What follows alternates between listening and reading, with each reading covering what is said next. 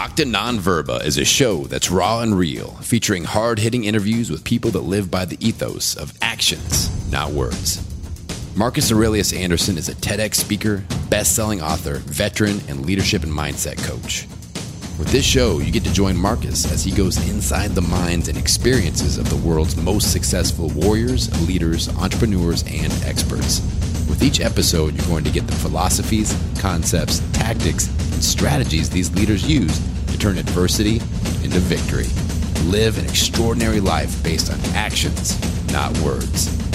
Now, here's your host, Marcus Aurelius Anderson. Octa Non-Verba is a Latin phrase that means actions, not words. If you want to know what somebody truly believes, don't listen to their words. Instead, observe their actions. I'm Marcus Aurelius Anderson. My guest today truly embodies that phrase. James Whitaker is a 3-time best-selling author, speaker, and entrepreneur. On his Win the Day podcast, he interviews the world's leading athletes, entrepreneurs, and business leaders to unlock their secrets to success. His work has been translated into over 10 languages, and his book, Think and Grow Rich, The Legacy, is a modern companion to the best-selling self-help book of all time. James is the most passionate about helping entrepreneurs and C-level executives win the day, every day, in every possible way. James, thank you for being here today, my friend. It's an honor to have you on, and I know you have a lot going on, so thank you for your time. I'm very grateful for you and for having such a great show. So thank you very much for having me, Marcus. And you and I were talking about you having that background, this big noun that's called action. So action is a big thing. Why do people enjoy talking more about doing things or strategizing about doing things than actually doing the work? Why is that? It's so easy to do that. And there's a quote that I love from Napoleon Hill. I love a good quote, and I don't think I've ever introduced a quote so early into a podcast episode. Yes. So we're setting records for that. But the Napoleon Hill quote, action is the real measure of intelligence. It is such an important thing. It's so easy for someone to go and put some money down and get an annual gym membership and then do nothing. It's that moment of how do we continue when we are faced with adversity for the first time. So for anyone who's setting goals, I really like to think about brainstorming and mapping out what are all the things that can possibly or very likely to go wrong, and what are the things that we can do to alleviate that to give us the best chance of success. And part of that is going to be surrounding yourself with the right people. I'm a massive believer in finding someone who has the success that you already have and just doing exactly what they tell you and committing to the process. An example of that would be on that fitness goal that we just mentioned there. That would be like getting a personal trainer and staying disciplined to a plan, and maybe even having a dietitian at the same time, rather than just going and getting an annual gym membership and then giving yourself a pat on the back for essentially doing nothing. Yeah, we have to have skin in the game. And so many people think that may be enough, is to get that little membership that, like you said, it's just going to trickle away from them little by little. But that's what's so important, is to have somebody that's actually done it. And honestly, somebody that cares enough to kick you in the ass a little bit when it's like, listen, we have agreed to these things. You claim that you want this, but your results are showing me something different. So that shows that there's a lot of work to be done. That bit's huge. As a good friend of mine, William Branham, a 26-year Navy SEAL, and he had said to me that one of the best things about BUD/S and just the SEALs more broadly is that when one of the people is not pulling their weight, the other people are instantly going to pull them back into line and be like, hey, Marcus, you haven't turned up with the right energy or the right focus today. Come on, we got to reel it in. And just as he would say to those other SEALs too. So I think that's a great attribute of a high-performing team. Absolutely agree. He had so many pieces of gold. He for those of you that haven't listened to him, he's been on your show. We have that episode coming up very soon. Yeah. Beautiful. I highly recommend everybody listen to that. An incredible man, 26 years in the teams, like you said. I asked him, I said, how do people get through surf torture and BUD/S? And he said, one breath, one rep, one moment at a time. If you're thinking about Friday on Monday, he said, you're already screwed and you're not going to make it. So this is why the importance of having the long-term goal is key, but having these micro goals, or I call them micro adversities, these small things that we can see. And even though it's difficult, it's enough to allow us to level up. And it's that litmus test that helps us get to that next level, that catalyst, if you will. It's huge. I do like this fitness class here where it's just 45 minutes of someone yelling at me. I love that. I'm so much more accountable to that rather than trying to do it at home, especially with 2 young kids. And anyone who's listening who, as a parent, you'll know how tough that can be to go and get some of those things that you know you need to be doing that you're not doing. And the instructor often mentioned, her name's Vanessa, she often mentions for some of these exercises, the body is willing, it's just is whether or not you're going to be able to do it mentally. And every time I hear that and I'm feeling the physical pain, I'm like, damn it, I can't give in now. I teach all this stuff about winning the day. I have to stick with this. So I feel like that's what it's about. There's so much in life that we know we can do it, but we just haven't made that commitment, and we just don't have the right people around us. The environment, all of those different things are not conducive to us achieving those goals that we want to have. And it's like the space that I have here for anyone who might be watching the video of this. Like, I walk into this space and it fires me up. This giant canvas print that says action, the difference between having and wanting. And all of the people that I hang around are very much high performers. They're not people who tap out very early, because it's finishing things that makes us successful, not starting things. So many people, they want to brag about how they started something. Who cares that you started something? Tell me something that you've actually done. And then don't rest on your laurels from what you've already done, right? Just because you did it yesterday doesn't mean you're doing it today. And it doesn't mean you're going to have the mettle to do it tomorrow and the day after. Huge. And it's not to dissuade anyone who's made that initial commitment to getting something done. Of course, that's very, very important. The journey of 1,000 miles begins with a single step. But another sort of like Navy SEAL ethos, like the only easy day was yesterday.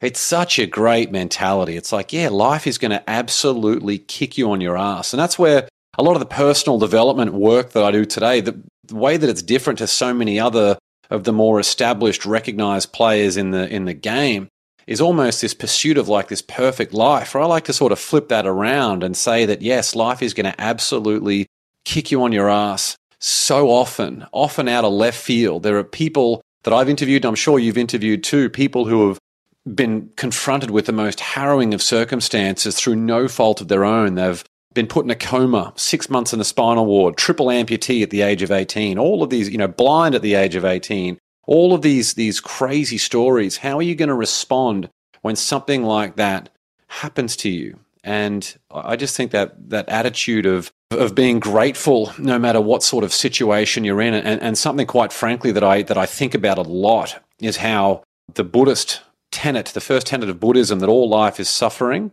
and the source of that suffering is wanting something that we don't currently have, or that we see something that someone else has. Yet Napoleon Hill wrote that the starting point of all achievement is desire. So how do we balance the all life is suffering because we have desire with we need desire to be able to get something to happen? And I think so much of equating all that is having something in mind in terms of a direction and a destination of where we want to go, but removing ourselves from judging where we're at and just enjoying the process as we continue to put one foot in front of the other.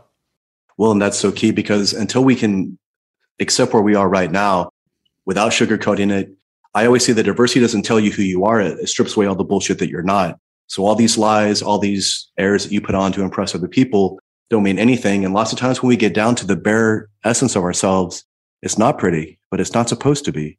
We're going to see a lot of things that we don't like, but therein lies the beauty. Therein lies the opportunity. And that's why I always say adversity is a gift, because it forces you to look at all of these chinks in your honor. It shines light on the stuff that you don't want to see. But until you're willing to do that, there's no way for you to truly even know where you're going. It's like having a map but not knowing where your starting point is, let alone where your destination is. You could be going the wrong way for years. Yeah. And like, have you ever been faced with a business problem where years you've been racking your brains over, like, just how do I get to that destination, or what do I do to get that result? And someone else looks at it and just goes, oh, have you thought about this? And just ding, just having someone, just people, we live our own lives with our blinkers on. It certainly happens to me. I was speaking at an event last week in Wisconsin, and I was leading a workshop there, and so many people just had these epiphanies of like, wow, I'd never thought about it like that. Just as they were able to help me with different things, where just having the power of the right people around you and getting outside of your own head. Because if you don't have that, your instinct will be to run harder on the treadmill and harder on the treadmill. And eventually those roads lead to burnout, which is not good for your business. It's not good for your family. It's not good for your own health. It's just not good for anything. Yeah, it's not sustainable. And if we have a client that enjoys that aggressive coaching, which we can both be aggressive when we need to coach, but if I'm yelling at them, that gets a little bit of a reaction, but there's going to be 20% of the time when it doesn't. And if I don't have the capacity to shift gears, to sense that, and if they're not willing to understand that, then they are going to burn out. It's not sustainable. And we have to have these other skill sets to circumvent and to come from an oblique manner to still serve them, right? Yeah, that's such a mic drop moment there. Anyone listening to this podcast, please rewind 15 seconds and listen to what Marcus just said there. one of the biggest compliments that I have received was from a client who's a very, very successful CEO in the United States. He'd sent me a thank you message because we had had a coaching session, and he had said during that moment that I sensed his energy, and I wasn't trying to introduce anything new. We just went straight back to self-help and asking how he's doing, and those simple things that might mean nothing. And anyone who's a coach, the byproduct of us trying to help people is that we overburden them with content. We're so busy trying to prove our own value. It's certainly been a weakness of mine, is like, look, here's all this content, but if you're not sensing the energy that someone has, you need to meet them where they're at right now with that awareness to guide them to where they want to be and where you want to get them to. I call it pragmatic empathy, whether it be with a client or whether it be with the CEO. You go into a company and the CEO is like, I don't care about my people. I just want you to help my morale. And you're just like, oh my God, first of all, there's so much wrong with this. Yes. And then again, the empathy, you have to be able to see where he's at, even though it may be skewed or a little bit toxic, coming from that place. And now we can better serve them. How many times have we seen people in a room where they divide the room unintentionally because they're like, we're going to go do this, do this, do this. And this side of the room's like, yeah, and they're throwing the tables. The other side of the room is like, well, if we're going to quadruple what we did last year, that means I had to work 4 times as hard. And I almost killed myself last year doing this. I don't want to do that again. So we have to be very aware of that, like, ability to read the room, see what the senses are telling us, and then be smart enough, like you said, as a coach. We don't have to prove ourselves. Let's just serve this person. And that's what's going to get them where they need to go. Yeah, so much of that just comes through putting the reps in whatever profession you're in, like the adaptability. There's a quote that I love from Stephen Covey: seek first to understand and then be understood. And if you can meet someone where they're at and ask all of the questions to truly understand where they're at, that's so much better than for you to be adaptable to move the conversation or the solution to where it needs to be. Something that I always think is a red flag are people who are so quick to give advice without asking any questions first. How the hell do you even know what they want or what's a good fit for them? Ask questions, ask really good questions. And the best coaches in the world, who I love to study these people, just as I study stand-up comics and all these different people for tips on communication and doing things like creating the empathy and awareness like we've been talking about. They ask questions. They ask really, really, really good questions. And when you can do that really well, I mean, there are billion-dollar founders that I have had interviews with who were just so grateful to have a really valuable conversation from the good questions that have come up, exactly like the questions that you and I have spoken about before and offline. Like, I can tell that you get it straight away. And it's so true with that emptiness. The word empty and empathy are spelled similarly for a reason. It's not a coincidence. I have to empty myself of expectation, have to empty myself of trying to sound smart. I just need to shut up, listen to this person. And lots of times, like you say, if we ask the right question, sometimes even that silence is enough to make them have that epiphany on their own. For sure. And we just happen to be there to facilitate it. Yeah, definitely. It's so powerful. I see that you have a Buddha in the background there. Is Buddhism a big philosophy for you, or do you have kind of a multitude of ones that create what you believe and what you're practicing today? Yeah, it's a really good question. The philosophies for me, so I often talk about winning the day and helping people win the day. Like, that's really become like the mantra for everything that I do with all the people that I work with. And my primary work at the moment is helping business owners who want to get more listeners, clients, and credibility from a podcast. So that's like the primary work that I'm doing at the moment. But all of the other stuff I've done around that in terms of the podcasts and everything else is about winning the day. So that's the thing that I'm known for. And that really, the origins of that came from Napoleon Hill in Think and Grow Rich, when he wrote that the poverty conscience will automatically overtake any mind that is not preoccupied with being success conscious. And I heard that and I was like, wow, like, it doesn't matter what it is that you want, whether it's health, whether it's money, whether it's love, whatever it is. If you're focused on what it is that you want rather than what it is that you don't have, then and you take extreme ownership and accountability, then you are greatly empowered to create those circumstances that you want. It's such a big piece of the puzzle that so many people neglect. And a big frustration for me in the work that I do is that I recognize, sadly, that if people use the exact same amount of energy that they use to complain about their circumstances, if they took that exact same amount of energy and instead redirected that to what they want, then they would be well and truly on their way, if not exceeding what it is that they want. So the philosophies for me, that's really the origins of it. And having an intent, acknowledgement very early in the day that the day is here to be won or lost, and I'm going to win this day. It doesn't matter what happened yesterday. It doesn't matter what's going to happen tomorrow. It doesn't matter how I'm feeling. I wake up and I recognize that there is a decision to be made. And I look down at the My Intent bracelet that I have here that's got win the day written on it. I look down at this and I make the decision to win. That's what I call the acknowledgement phase. And then I move into the sacrifice phase, which is the cold shower. It's me proving that I'm going to turn up for the day. And then the next step from there is writing 3 things that are going to make today a win. So I already have made the acknowledgement. I've made the sacrifice. I know what winning is going to look like for me on that day. And then you just work that plan. And if you rinse and repeat, you're going to make incremental steps that over time add up to a lot. And those 3 things that would make today a win, they're very rarely, if ever, for the same category. One might be about relationships, one might be about business, and the other one might be health. Anytime I need to go and get like the gym session done, that to me already, I feel like I've won the day if I can do that. Because again, with a 6-month-old baby and a very energetic 3-year-old toddler and 2 working parents, we've got some help, which is great, but it's tough to be able to do those things. So that's sort of the way that I look about that overall philosophy, and it's something that I live by. And it's very, very important to me. I have respect for any philosophy that has action within it. And a philosophy is only as good as the person that's wielding it. It's like a tool. So again, we can quote all these things all day, but like you said, if we can't get our ass out of bed, get in a cold shower and begin to execute. And I absolutely agree with you as well. The monumental is done by the incremental. We just stack it. It's that ROI that just keeps coming back to us. And even with that idea of looking down at that bracelet, we all have a cognitive bias. Why don't we lean into it? Why don't I tell myself that I see adversity as a gift? Why don't I just say I am going to win the day, as opposed to being in this place of reactionary? Now we become a victim, and now everything is self-perpetuating thereafter. Yeah, and people talk a big game. I mean, I literally wear win the day on my wrist. Like it's such a powerful, important thing to me. But I think it's important for people to recognize that I'm actually not a morning person. And that was I don't think there's been a single time, a single moment in my entire life when I've woken up and gone, wow, I am so grateful for the day. My instinct when I wake up is to be like, what, this pillow is very comfortable. This bed is unbelievably comfortable. I should be sleeping on a bed of nails so I can get my ass out of bed a bit faster in the morning. But the moment that routine starts of the acknowledgement, the sacrifice, the 3 things that would make today a win, it is on. And I think I'm at the absolute, the top 0.1% in the world from that moment. Ideally, once I've got a bit of natural light, a bit of sunlight as well. So you don't need to wake up screaming, yes, I'm here to win the day. I recognize my strengths and weaknesses and have incorporated that in the process rather than judging myself. As you've sort of alluded to there, I am leaning more into something that I once resisted that I could never stick to, which created an enormous amount of frustration and negative self-talk.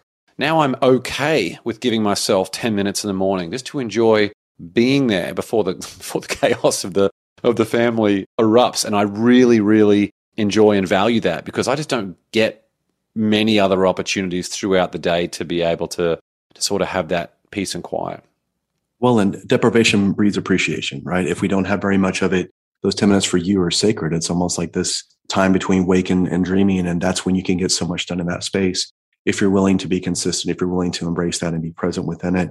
I think so many times, especially people that are younger, maybe they have what they feel is like this huge multitude of time and they can do anything. And those are the ones that oftentimes don't get a lot done because they keep thinking they can do it later. I'll do it tomorrow, what have you. But if you hear anything that James and I are talking about, you will hear action in all of it. You don't know how much time you have. And I don't mean that in a dark way, but I mean that things change, priorities change, the world changes. If there's something that you want now, at least go boldly in that direction and then see how the path unfolds as you walk. Yeah, it's well said. A lot of, I don't know what's happened, but like the last little bit, there's a lot of friends of mine whose parents have passed away. And it's a big reminder that our time here on this planet is short, and we need to have that appreciation and go after what it is that we want. When you start having kids, you become acutely aware of the mortality of your own parents, that, you reach a point where, my dad, he's 82 years old at the moment. He's in great health for an 82-year-old, but I was calculating that the other day, like based on his age and how infrequently I'm now able to travel back to Australia based on having a young family and everything else. It's like a 15% chance that every time I go back there from now on, it will be the last time that we have a conversation. And it's a difficult thing. You have that, we carry that burden. Well, I feel like I certainly do, while at the same time you carry those worries and fears that you have for your own kids. And when you stack that with your own goals of all those different things, it can become very, very overwhelming. So if you're trying to undertake a discipline or habit that you are almost certain, or that you've just tried so much that you just know is not going to work for you, I would much rather just recognize that, look, I'm not going to commit to waking up and jumping out of bed. I'm like, you know what? Let's make that a strength rather than a weakness. Let's just have 10 minutes of peace and calm in the morning. And that is motivating to me and gives me that peace so I can really get after it for the rest of the day. Because the alternative of that would be the demotivating start that introduces the negative self-talk, which doesn't put me in a good headspace and would lead to more irritability in the home. It would lead to more irritability in my business, and just wouldn't really be good in any situation. Yeah, it creates this negative cascade of emotions, this, like you said, this narrative where what we start doing is we start basically negotiating with the terrorists in our mind. We start asking questions that even the answers are going to be disempowering. Why is things always so hard for me? Why do I always get the bad break? Well, if you listen to those questions, it's not going to help you, even if I answer it correctly. And our mind is designed to answer questions. So if you're asking the wrong questions, you're never going to win. But if you're asking, why shouldn't I be able to do this? I have all the tools that I need to just fight at this point. When we can do that and it's action-based, it's a lot easier for us to at least put one foot in front of the other to move forward. Yeah, and from it's so well said. And from a business perspective, the tasks that we know that we need to complete that are on our plate that just aren't getting done, outsource them. If they're tasks that really need to be completed, it doesn't matter who does them, just get them done. And these can be sort of random things. I know there are things that I'm like, yep, I put my hand up, don't worry, I'll take care of it. A week, a month, however long passes, and if that task hasn't been done, the job then is to say, cool, my responsibility is to get the task completed. Let's just get it taken care of. Yeah, I couldn't do a podcast or any of the stuff that I do unless I had a team.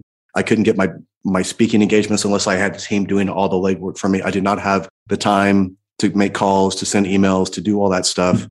And like you said, once we take our ego out of it, I can do everything. You can, but you shouldn't. And there's only a few things that I'm good at. So I try to stay in my wheelhouse as best I can. And I've noticed that when I quadruple down, that's when I'm able to actually help more people. So. Oh, it's huge. And I think the four most dangerous words for any business owner or entrepreneur are, I'll just do it. It's like this. It's like the opposite of the Nike slogan, I'll just do it. It's like, really, you're doing everything, yet you want a holiday, yet you want to spend time with your kids, yet you want to have good physical and mental health. It's like, yeah, I'll just do it. And you'll die at the age of 30 from being too stressed. So yeah, I like just being able to figure out, you as the business owner, your job is to get the outcomes. You can assign the right people to being able to do that. So you can hopefully make yourself redundant rather than being so precious. And even if you can only get it done at 80% effectiveness, but you're being able to build a growing team who can do all of those different things. I mean, you're still moving the boat forward a hell of a lot quicker and a lot more peacefully than if you had been doing everything yourself. And I know we've mentioned the Navy SEALs a bit already today, but there was something that William Branham had shared with me, that you train your people to do it meticulously, just like in the SEALs. They are unbelievably good and prepared at the stuff that they do, this limited range of expertise that's essential and absolutely critical and very, very significant and important, but it's a small range. They just dial that in so much. And if you can train people to do what they need to do, just train them unbelievably well to start off with, and then let them go to be able to get the outcome, and just say, look, if you need some support from me, let me know and we'll troubleshoot it together. But rather than trying to micromanage or doing everything yourself, which is just frustrating for everyone. It is, especially the person that's being micromanaged, because chances are if you hire them and you vet them properly, you say you want a self-starter, you want a person who's motivated, and then you've got them under your thumb and they're like, this is not what I signed up for. I have found if I lead properly, the momentum from that leadership through my team comes back to me. Even on the days when I'm like dragging ass and I don't feel like doing it, it's like seeing them do it comes back. So it's almost like my own force gives me that momentum, even when I don't feel like pedaling sometimes. And sometimes, as you said, that's the thing that allows you to get that monumental place through these incremental steps. Yeah. Why would you bring on like a graphic designer or a video editor and be like, here is how you need to do it? I'm like, I don't know anything about video editing. I don't even want to learn. Please, opening the program, I look at it like I just got a new MacBook. I recently moved to the dark side from being a Windows user my entire life. I opened Final Cut Pro, which I thought would be really easy to use. I opened it up. I messed with it for 20 minutes. I'm like, I couldn't even figure out how to open this file that I was trying to open. So I had an even healthier respect for my video editing team there. The graphic design people, I don't know anything about graphic design apart from I know enough to know there's a lot of things that the difference between amateur hour versus what the professionals do. I'm like, you just go and here is the outcome of what I want. Do it however you want it to be done. And you might even completely take it out of left field, which could even make it better.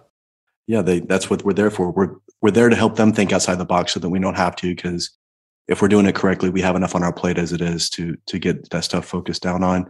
What is a piece of advice that you hear in this arena that we live in that is just false, but is continually repeated over and over again? I think the biggest one about how everyone thinks each day needs to be so full of joy and elation. That's definitely one where I think, which a lot of like really high level founders have told me, don't let the highs get too high and don't let the lows get too low. And I think that's very simple but very effective advice. Another one, probably the biggest one actually, would be people who are saying to everyone, you've got to wake up at like 4 a.m. across the board. I mean, I've interviewed Dr. Michael Bruce, the sleep doctor. Do you know Michael? I know who he is, but yeah, he's amazing. Yeah, he's incredible. I definitely need to connect you with him to come on the show. He's great. And he's like, there are 4 different chronotypes. If you're telling someone who's a certain chronotype that needs to be up at 7:30 a.m., if you're telling them to wake up at 4 a.m., you're telling them to do something they physiologically cannot do. So they will fail at that. And I have tried so many times as someone who really enjoys all this biohacking and getting the most in terms of performance out of each day. I've really tried to wake up at sort of 4 a.m. and 5 a.m. and try and do that stuff when everyone else is asleep. And I'm a complete zombie no matter what I do, and I can't stand it. But I can do that at nighttime between sort of the hours of 8 o'clock and 10 o'clock at night. I have so much more energy. I feel so much more productive. If I already wake up feeling a little bit sluggish until my morning routine properly starts, that works really well for me. But almost every time I open TikTok or Instagram, I hear someone saying, yes, you need to wake up at, here I am waking up at 3 a.m. and I meditate for 6 hours. Then I do all these different things. I'm like, all right, you think someone with a family or a real business owner can sort of implement that? I just think it's tough to give that advice across the board. It is. And like you said, it's setting these people up to fail. And I know that you're big on morning routines, but I'm similar. I'll give my clients an hour version, a half-hour version, and then a 10-minute version. That way they can win no matter what. They don't beat themselves up and say, shit, I didn't get it done. It's like, listen, if you can give yourself even a little bit of this, you're still winning. You're still reinforcing that. You're still anchoring that in a way that's going to serve you, as opposed to making you feel like you've already started on the back foot and now you're trying to catch up for the next 23 hours. Yeah, I saw Gabby Reese post a video on that recently. That's like you're 100% spot on. Rather than getting critical and judgmental at ourselves for not getting something done, say, look, my intent was to do a 45-minute workout or whatever. I just don't have the time for that. But you know what? I have turned up for this day. I'm just going to do 5 minutes. And that over time leads to really big things. Well, and it's quality over quantity, right? If a person normally talks to other people in the gym for 30 minutes, they get a 15-minute workout in, maybe they'd be better off staying at home and getting 20 minutes by themselves. So yeah, and John Assaraf, who a lot of people know from the movie The Secret, he had shared to me the difference between intensity versus consistency. Those who focus on intensity, like if the goal is to run a marathon, you focus on intensity. So day one, you would go and run a marathon and you'd be in hospital 45 minutes later. But if you focused on consistency of just every day, and I have a client of mine, great guy in Australia, he's run every single day for the last 8 years because he looked at himself in the mirror, in his words, he said, I don't like this big fat guy staring back at me. And he committed to running every single day. I mean, 8 years of this. I don't think he even recognizes how big of an achievement that is, but that's focusing on consistency. And he's about to go and do his first marathon. He's done a bunch of half marathons, but he's about to go and do his first marathon. I was like, look, take a moment to enjoy that because you've come a long way from, just staring at yourself in the mirror and not being happy with what you see. And that's something I'd like to talk about as well. We talk with peak performers, and lots of times, what is it? They had this goal, they hit it, next one. They don't stop, they don't pause, they don't reflect, they don't digest. As a matter of fact, some of them don't even respect the goal once they've crushed it. Tell us about why it's so important to do that and how it can be detrimental if we're not respecting these things that we're working so hard to get to in the first place. Yeah, I think there's a middle road with that. Too many people don't make any acknowledgement for where they're at. And I'm very much one of those people. Like it doesn't matter what it is. I have to very proactively, commit to being like, cool, I'm going to go and take a moment for myself to acknowledge that or whatever it is. Just as there are people who celebrate so much over doing something that they don't have the motivation then to be able to continue. They might be the people who go and do some big social media post about being 10% through a goal, and they want all the praise, and they're like, yeah, I feel like I've already got the job done, and they're just demotivated for the rest of it. So it's very, very, very important, like we mentioned earlier, to finish a task and enjoy the success of that. But at the same time, we need to recognize that if you're serious about more impact, if you're serious about more influence, or whatever it is that your goal is, that there is work to be done. And again, this is like, people always ask me like, oh, what's it like to write a best-selling book, or to do all these to have a book out? And I've had 3 books come out now. I don't think there's been a single one of them where I held it in my hands and I was like, wow, how good is the book? How good am I? I've just never had that moment. I'm thinking like, cool, the job now, the writing the book was the easy part. That's the 20%. The 80% now is, how do I get this book into the hands of as many people as possible? So it's like the mission readjusts, but because I'm so focused in presence each day and enjoying each day, and let's face it, we all have very difficult days, and we're always a work in progress. But that's what I'm doing. I'm readjusting the mission, but staying grounded in the present day and the present moment. I love that, and that's very much indicative of your work.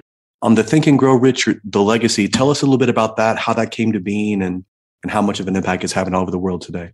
Well, Think and Grow Rich is the book that changed my dad's life. So I've always been aware of its power. And while I've never had any joyous moments in terms of the books here, and I think part of that might be a little bit of imposter syndrome in terms of like, how are people going to respond to this and that type of thing too. But something that does make me smile and very grateful is when I open a package from, like up here, there's the Think and Grow Rich, the legacy in Japan.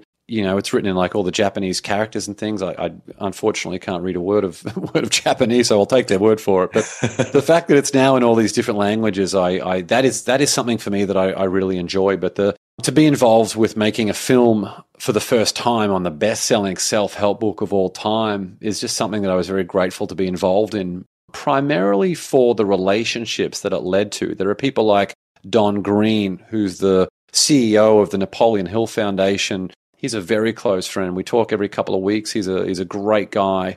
And as a result of that friendship, I feel like I have a great sense of duty to be able to do the right thing by the Napoleon Hill Foundation, because there's so many people out there that just want to leverage that Think and Grow Rich name.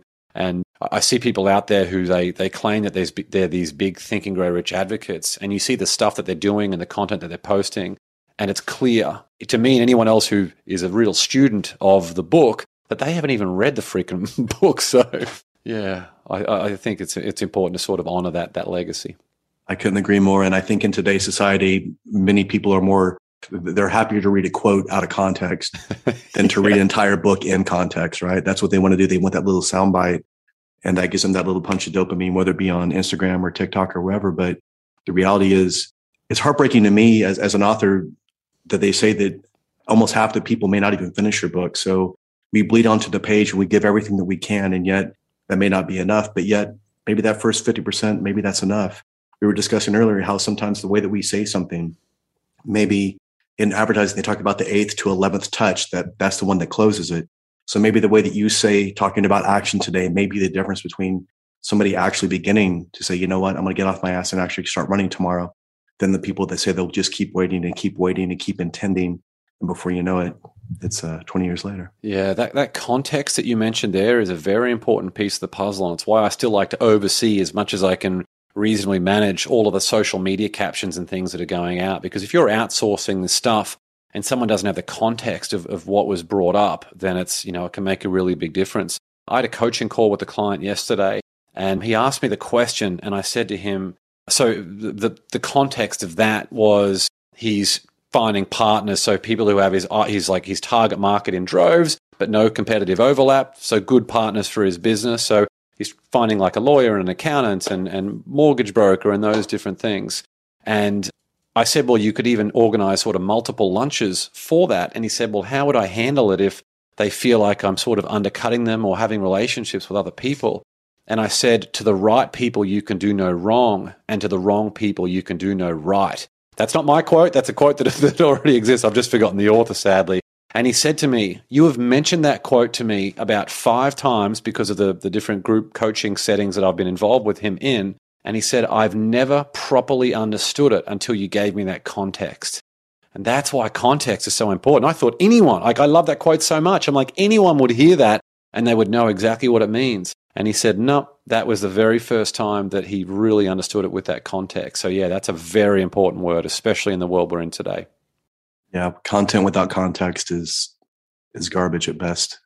And we also see that a lot of people are sort of regurgitating what other people are doing. Again, Think and Grow Rich, how many people have essentially ripped off all kinds of quotes from there, change a word or two, put their name on it to make them sound smart. And I'm not trying to punch those people in the mouth or anything, but I am saying that maybe if you would just read the book and digest it. Right now, we're in this level where everybody thinks that the more that they consume, the more that they're going to know. But until you put it into play, until you actually digest it, I always say that information that is learned and acquired but not utilized is the equivalent of ignorance. So I would rather you sit down with Think and Grow Rich or 3 or 4 books for a year and just love that thing, read that thing, believe that thing, put it into play. How can I use this right now? And you're going to get a lot more out of that than you would if, because I know a lot of people will, I read 50 books last year. Really? Give me your top 5. Well, I read this is this. Tell me 3 things you learned from that book. Well, it was a really good book. And it's like, so stop trying to pat yourself on the back for being smart. Actually put this stuff into play. And if we put most people under the spotlight and say, listen, tell me something you've already learned that you're not applying yet, there probably is already 2 or 3 things. And you were talking earlier about how if we can actually put the things that we're not good at on somebody else, when we talk about clients, I have a client and I was saying that the answer that you seek is found in the adversity that you're avoiding. So for him, it was about sales or trying to get to these people and trying to make a cold call. It's like, that's where your answer is. If you look at the answer, you don't want to do it. So are you going to hire somebody out? Are you going to create some sort of, systems or process? Because if you're not doing that, no matter how good you are, nobody's going to know who you are, what the product does, or the service that you provide. And it's hard for you to serve the world if they don't know. Yeah, it's so true. And Think and Grow Rich, it was released in 1937 and was very much adapted from the Laws of Success, which came out from, many years before that too. And so that book has been bastardized and adapted in so many different ways. So my biggest thing was like, how can I make this book resonate with an entirely new audience and do it in a completely fresh way? And a lot of people have actually said to me that they've tried to read Think and Grow Rich and it was just too sort of scientific almost, like too technical for them, too complicated. So they went to Think and Grow Rich, The Legacy, my book, which is really a collection of short stories because people remember stories and we can see how other people have been able to do extraordinary things. Like you can see how John Lee Dumas built a $20 million a year business within 6 years through his podcast. Like you can see how these things are happening, how real people have been able to do it. People remember that and they're inspired by that rather than a regurgitation of something that was written so well that it's hard to even want to replicate that. It's a bit like rewriting the Bible. You would never want to do that. People want that sort of instant validation of being involved with it.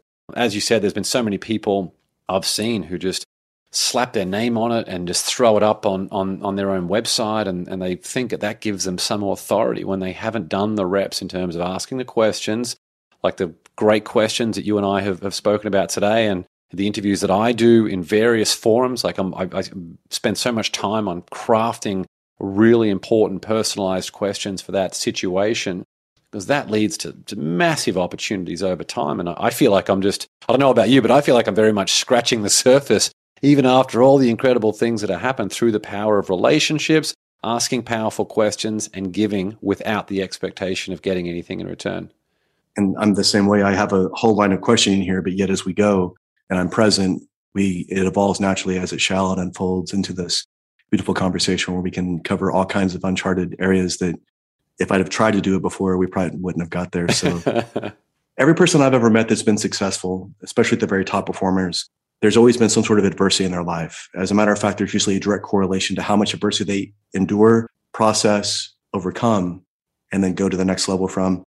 And in my TEDx and in my book, I talk about being paralyzed from the neck down, being told I'd never walk again, dying on the table twice, and having to reevaluate my life at 40. Can you tell us about an adversity that you faced in your life that at the time you did not think you were going to get through it, or you didn't know how you were going to get through it. But yet on the other side, you got this incredible superpower, this gift that you wouldn't have gotten in any other way. I've had so many of those moments in my life. One of the biggest turning points for me was when I was interviewing these people and recognizing that they were actually no smarter than me. I was like, that was a big epiphany for me. I'm looking across at these people, and this isn't an arrogant thing. Anyone who knows me well would know that I'm one of the least arrogant, ego-driven people on the planet, not even remotely materialistic at all. But looking across at these people, and I was like, wow, if they can do it, then I can knock this thing out of the park. And that self-belief, that made me realize that why would I ever work for someone else to make their dreams come true? So from that moment, I've really, really backed myself, even if things haven't manifested at the speed, or even if it's taken me on different directions and things. There hasn't been a single doubt or chink in my self-belief from the moment that I had that epiphany. It hasn't stopped short-term frustration and various heartaches along the way, but that self-belief has been completely unwavering, and I am just excited to see where it ends up. And when you hear quotes like, my greatest fear is that when I die, the person that I am meets the person that I could have become. You hear quotes like that, and it's like, we've got one life. Let's just get after it as well as we possibly can. Otherwise, we're doing a disservice to all the people who believed in us along the way. Yeah, I couldn't agree more. There are so many times whenever we're in this place where we're trying to not accept the reality of the situation, and we just stay stuck in that place. When we're talking about people that overcome adversity, what is it that allows one person to get stronger from it, and then some people that just stay arrested in their development from there? Something happens when they're 25 and they just stay unhappy for the remainder of their existence. I interviewed a guy called Todd Love, who at the age of 18 was clearing a house in Afghanistan, this hut in Afghanistan. IED went off, woke up in a hospital bed in Germany, reached down to try and feel his legs, and he felt the hospital bed. I mean, I just can't even imagine what a crazy situation that would be in. Doctor comes in, says, your right arm is so badly crushed and damaged, we need to amputate it. Triple amputee at the age of 18. Crazy, crazy, crazy story. And he said that trauma, that adversity that he faced was actually a gift, which seems crazy. That was actually a gift because it made him aware so he could recognize all of the people in his life who were so loving and compassionate to him. You hear stories like that, and it's like, wow, this is just, we have no awareness of what it is that we already have. Recognizing that there's always something that we can do, no matter how terrible or tragic our circumstances can appear. And of course, there's a process of grieving like it was for Todd, I'm sure, and Janine Shepherd and all of these different people who we know. But the moment that you get that little glimmer of hope, that's when you've got to go all in. And that's where I like trying to think about what is the value that you can provide, and what are the things that you want to learn, and what's the direction that you want to go in. And who are the people who can help me along that way? I'm very big on the idea of having a personal growth committee, where if there's something that you want or something that you're struggling with, who are the 2 or 3 people in your network who you trust, who are positive-minded, they have that abundance mindset, and will do whatever they can to help you. They'll tell you straight up if something's not right or if something's a really bad idea. And then once you have that counsel and then that direction of what you want and an acute idea of the value that you can provide in whatever situation it is, just move forward and recognize that there will be tough days, but everyone has their own adversities. And I think the biggest fool's errand that we have on this planet is trying to benchmark pain with each other. There are people who have grown up in incredible luxury and incredible good fortune who have killed themselves at the age of 18 or 25 or 30 because they have not been able to handle it. Just as there are people who have, like Todd, who have grown up in and been faced with devastating circumstances, who have been able to rise to the occasion. That's so true. And it's interesting. It's very easy for us to be philosophical about somebody else's headache. But when it's our own, now we want to be the exception to the rule. But again, adversity doesn't care about what you think, who you are, what you believe in. It's here right now. You're very rooted in true gratitude, but also reality. And I see a lot of people now that have this almost toxic positivity where they sit with their hands under their lap and they say, oh, well, the world's falling apart, but I'm grateful. And you can tell that they're really not. They're just sort of saying that, or they're talking themselves into this victimhood.